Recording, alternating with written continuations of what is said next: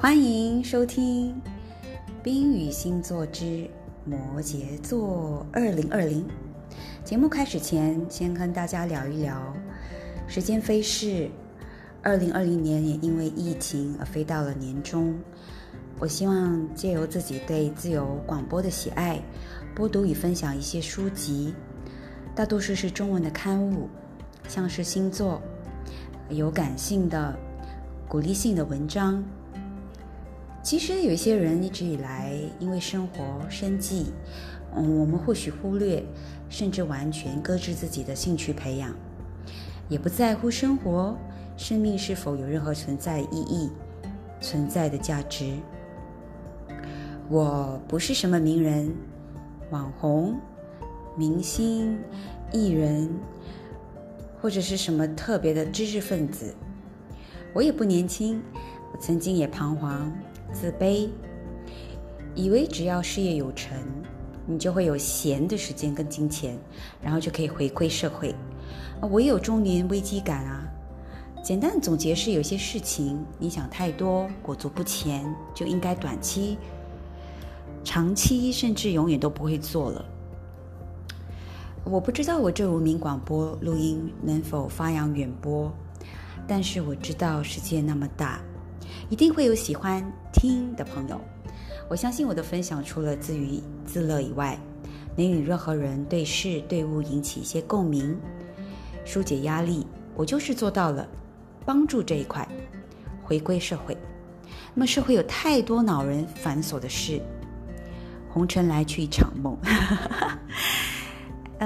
OK， 要知道如何说笑放轻松。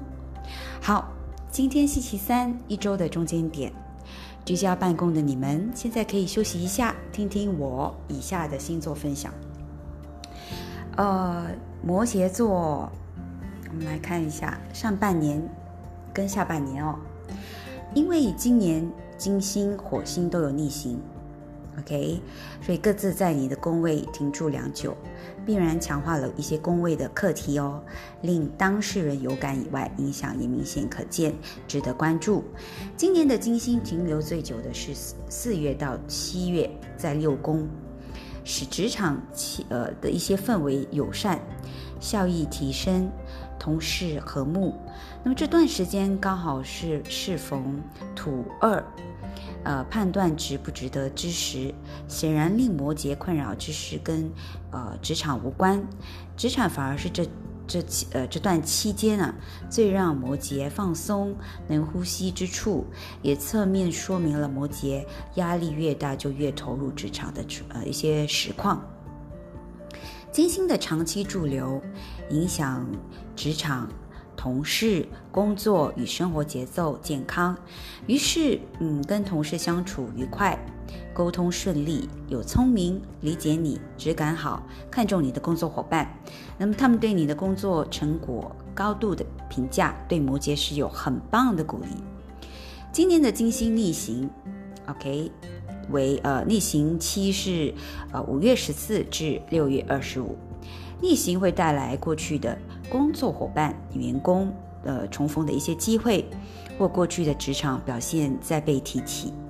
那么是和解、沟通、怀旧的良机，以前没谈好的合作案也可能再度重提连线。8月后呢，金星轨迹行于星盘的上半，那是有利于摩羯的事业、形象、业绩等领域，值得事业型的摩羯把握。火星则是一开年就进入了12宫，至2月中之前，摩羯应该都是处于应召而忙碌不堪的状态。一来扛的义务太多，二来无法抗拒请托，三来也要为重磅暖身，身心都忙碌。2月中至3月结束，是火星摩羯带来火红、忙碌、冲刺，并急躁、累坏、缺乏耐性、火气大。有爆红之事也要小心刀火烫伤，注意安全。然后火星一入行经星盘的下半，点出了金钱大进大出、乱花钱、强健身体。3月31至5月13，以及朋友、旅行、交际是5月13至6月28等的话题。火星的方式总是先让你有感冲动，然后爆发，最后就是下半年的重头戏咯。6月28号后呢，至年底，火星都在4宫。4宫是什么呢？就是建立基地、家与安全感成了重要的话题，既状况连连又积极的进击成为重点。最要注意的当然是父母、家族、家或公司内部有状况，但也可能是活力太满哦，像是家里东西坏掉需要敲敲打打，或者父母急诊状况突然，公司家族有紧急状况的快速调整，或者是家里热闹吸金等。重点在很刺激不安全感，让人没法好好的休息，没法安心，这才是挑战之处。当然，火星的正面是积极建构基地，像是寻觅工作室、成立公司、扩大经营、寻找伙伴等，都能快速有成，很快组建令自己安心的基地，在出发时更笃定，成绩更迅灿。那么火星逆行期是为9月10至11月14。若7至8月冲过头，火太大呢，那么逆行期间就是负面的效应出现，踩刹车之时，好好调整修整吧。那么此外也是松口气啊，可休息一下的期间。11月14后呢，就可坚定的油门猛踩，一路进行，建构基地的效果惊人。